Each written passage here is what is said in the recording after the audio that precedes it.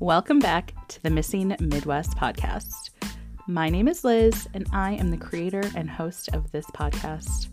I was born, raised, and still live in the Midwest. My goal for this podcast is to highlight some of the stories of the individuals that have gone missing. Some of the victims' names you may have heard of, while others may be new to your ears. As a heads up, the people that are discussed in this podcast are considered innocent until proven guilty in a court of law. All of the sources in the episode referenced today can be found on my website, missingmidwest.com.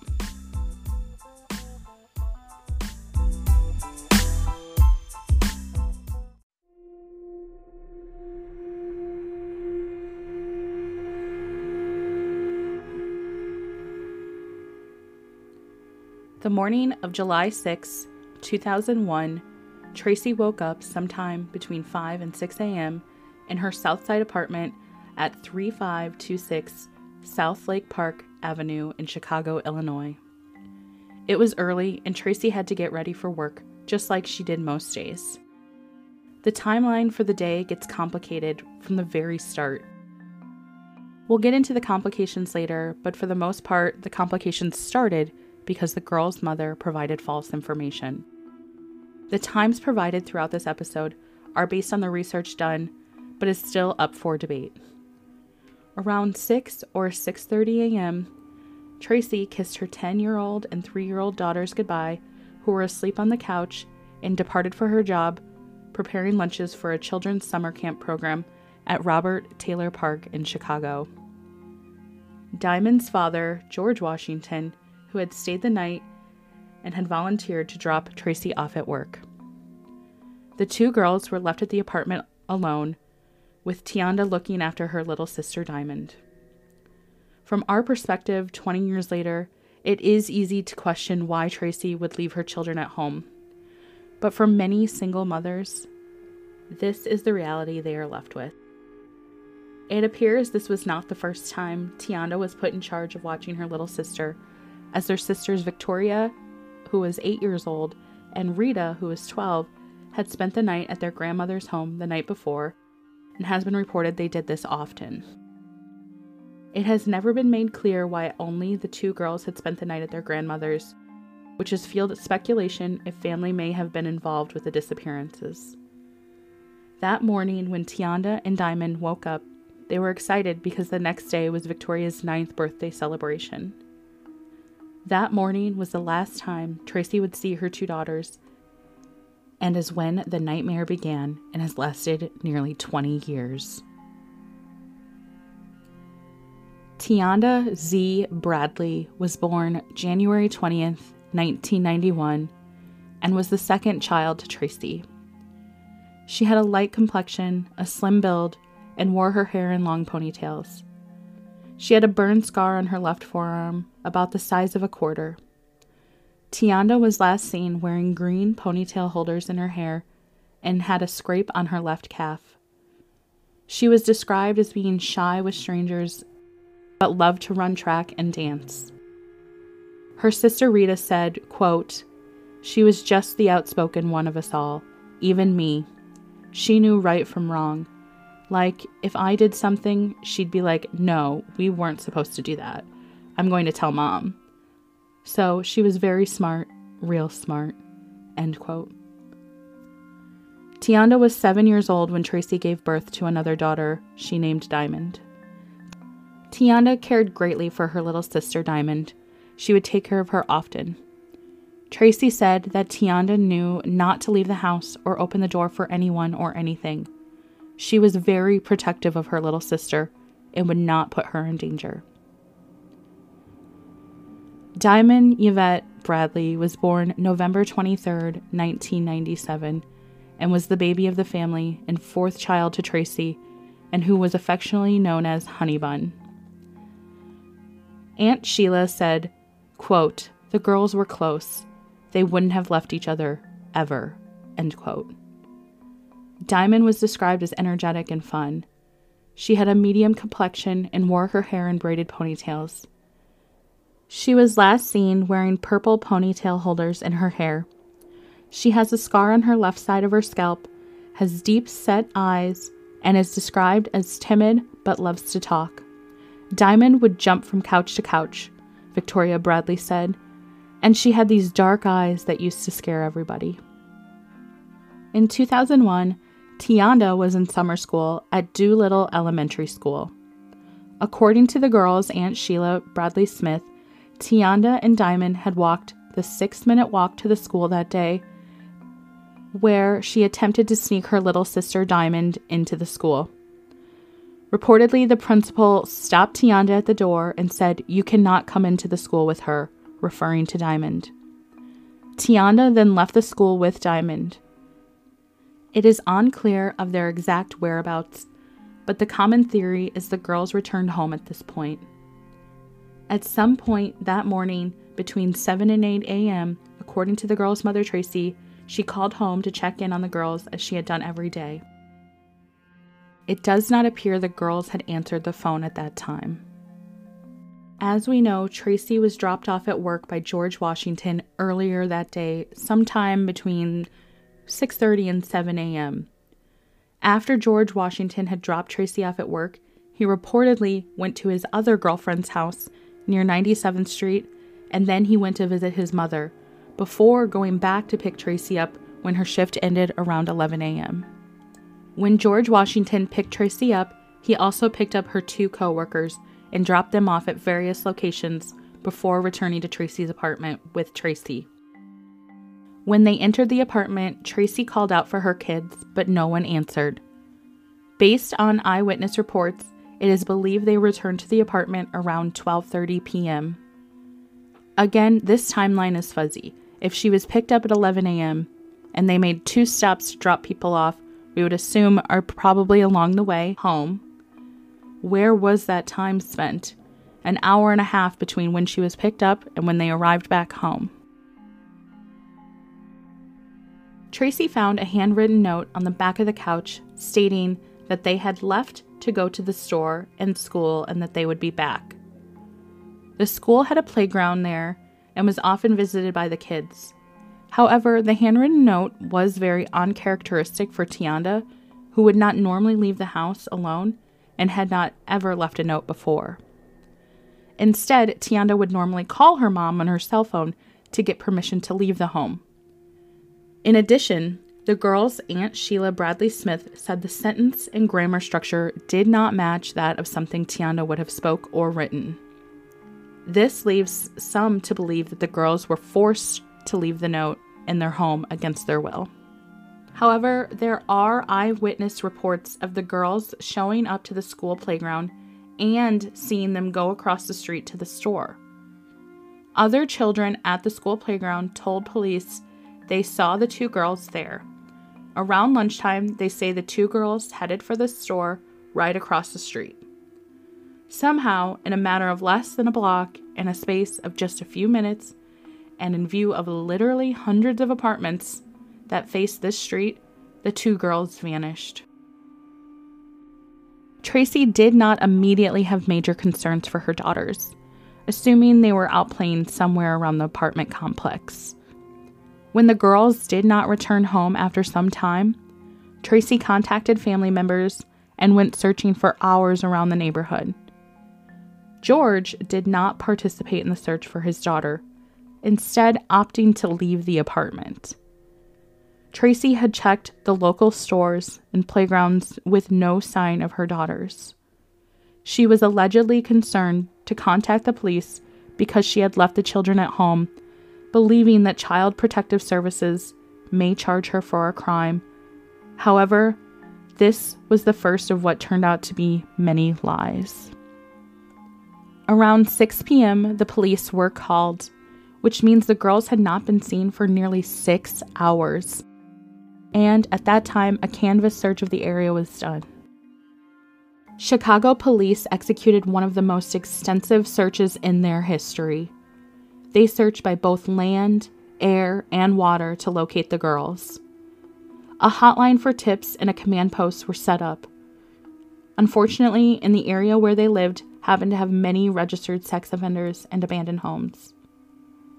Over 100 sex offenders were interviewed, and the abandoned buildings, sewers, and dumpsters were searched to no avail. Within just a few days, the FBI was called in to support the Chicago Police Department. 6 days after the girls had disappeared, the Chicago police questioned George and searched his home and garage. During the initial days following the girls' disappearance, the mother was cooperative and was interviewed over 4 different days for a total of 22 hours. However, it appeared the tone had changed when the police were questioning some of the things that were not adding up, and Tracy was no longer cooperating with the police the following week. Police began to become suspicious of both Tracy and George. However, they have never been formally named as suspects in the girls' disappearance. Another unfortunate lie came at the initial reporting of the girls going missing.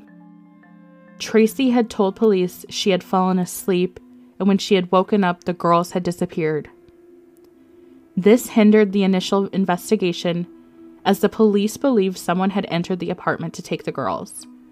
The series of lies from Tracy hampered the investigation from the start and caused distrust between the police and herself. She later told them that she had been away from the apartment when they disappeared. She also explained that George Washington had been with her the night before and that afternoon when she returned home. The police, of course, thought it was strange behavior that he elected to leave instead of looking for his daughter. While Tracy was being interviewed by the police, she left her phone with family members. One family member was going through her phone and noticed she had an unheard voicemail from the day the girls disappeared. When the family member listened to the message, it was Tionda on Tracy's phone. Aunt Sheila Bradley Smith says it was left between 8:30 or 9:30 a.m. the day the girls disappeared. In the message, Tionda says, quote, "Mama, this is Tionda. Mom, pick up the phone. George is at the door. Can I open the door? He said that we are going to Jewel's to pick up the cake there. We're coming to pick you up from work." End quote.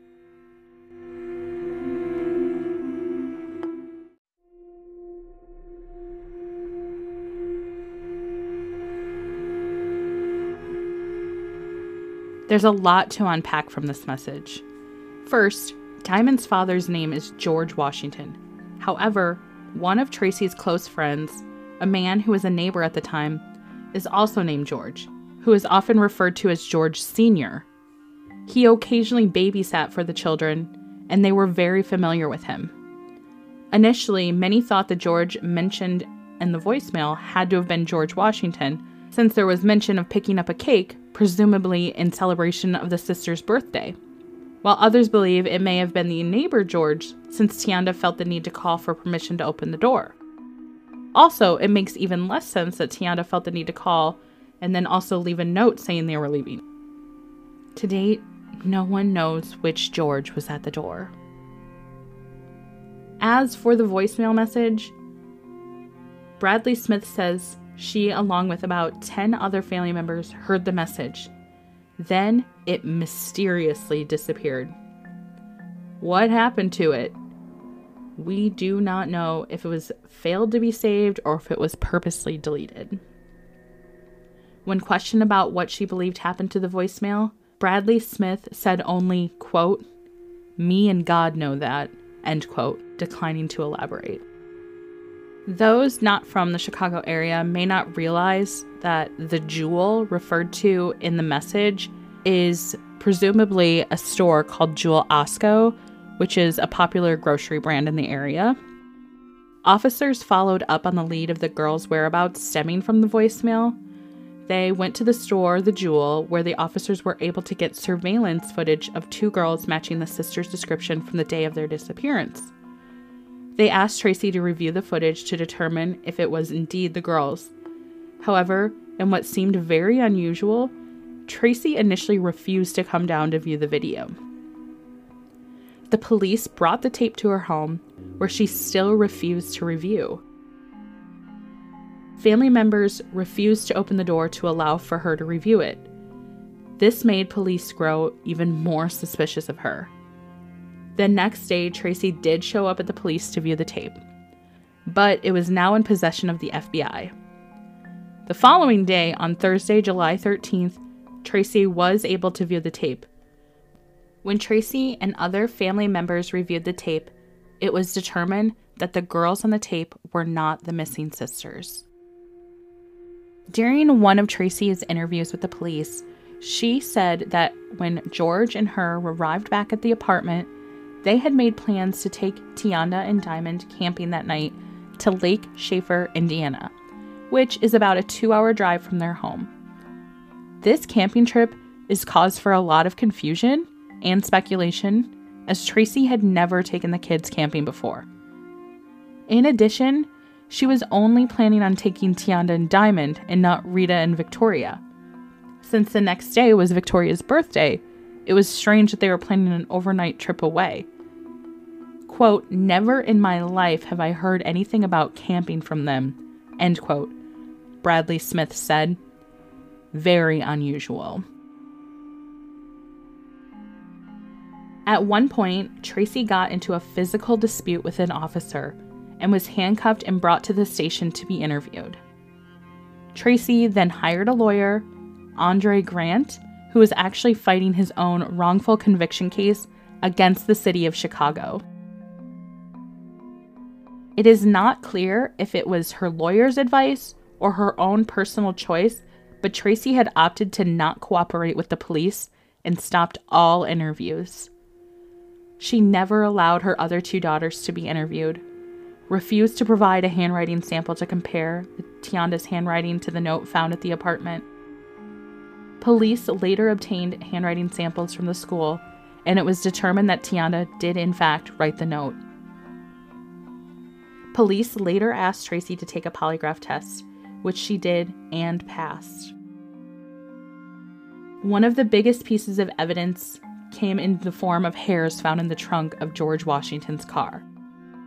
He drove a Lincoln, and while they recovered hairs from the trunk, tests done at the time showed the hairs may have belonged to either of the girls or their mother. There was also no way to determine when the hairs would have been deposited in the trunk. Officers also found a receipt in the vehicle from the Home Depot, which showed that he had purchased gloves, garbage bags, and bleach shortly before the girls' disappearance. Aunt Sheila Bradley Smith stated that it was, quote, "very suspicious." I couldn't agree more.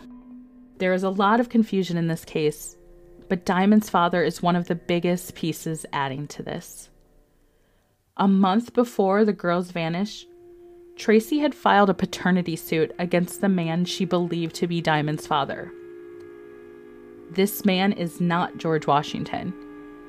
However, this man is described as a North African man, possibly from Morocco, and was paying child support prior to the girls' disappearance. The suit against him had caused some people to believe he may have been involved with their disappearance as revenge. However, the paternity suit was later dismissed. It was determined that this man was not Diamond's biological father. This man is not named because he is not Diamond's biological father, and there's nothing proving that this man did anything to either of the girls. However, the police did travel to Morocco, apparently in order to investigate him further. After years of both police and private investigators trying to locate and determine what happened to these 2 beautiful sisters, we unfortunately are no closer to that goal. There are countless scenarios of what could have happened to these children. Many scenarios include Diamond's father as the main suspect. However, Tracy didn't feel that George had anything to do with the disappearance. Tracy and Washington ended up having another child together after the girls' disappearance. This case is riddled with lies, deception, and confusing timelines, which doesn't help determine their current whereabouts. It is not clear if they were taken from their apartment or off the street, if the person or people involved in their disappearance knew the girls, or if a total stranger happened to take advantage of the girls being alone. As of this recording, Tionda would be 30 years old and Diamond would be 23. In July of this year, it will be 20 years since the girls disappeared from the south side of Chicago, Illinois. To see age-progressed photos of the sisters, visit my social media pages by searching Missing Midwest Podcasts. A reward of up to $10,000 is being offered for information regarding the current whereabouts of Tionda and Diamond Bradley. If you have any information on either of the missing girls, please contact the Chicago Police Department at 312-745-6007 or your local FBI office.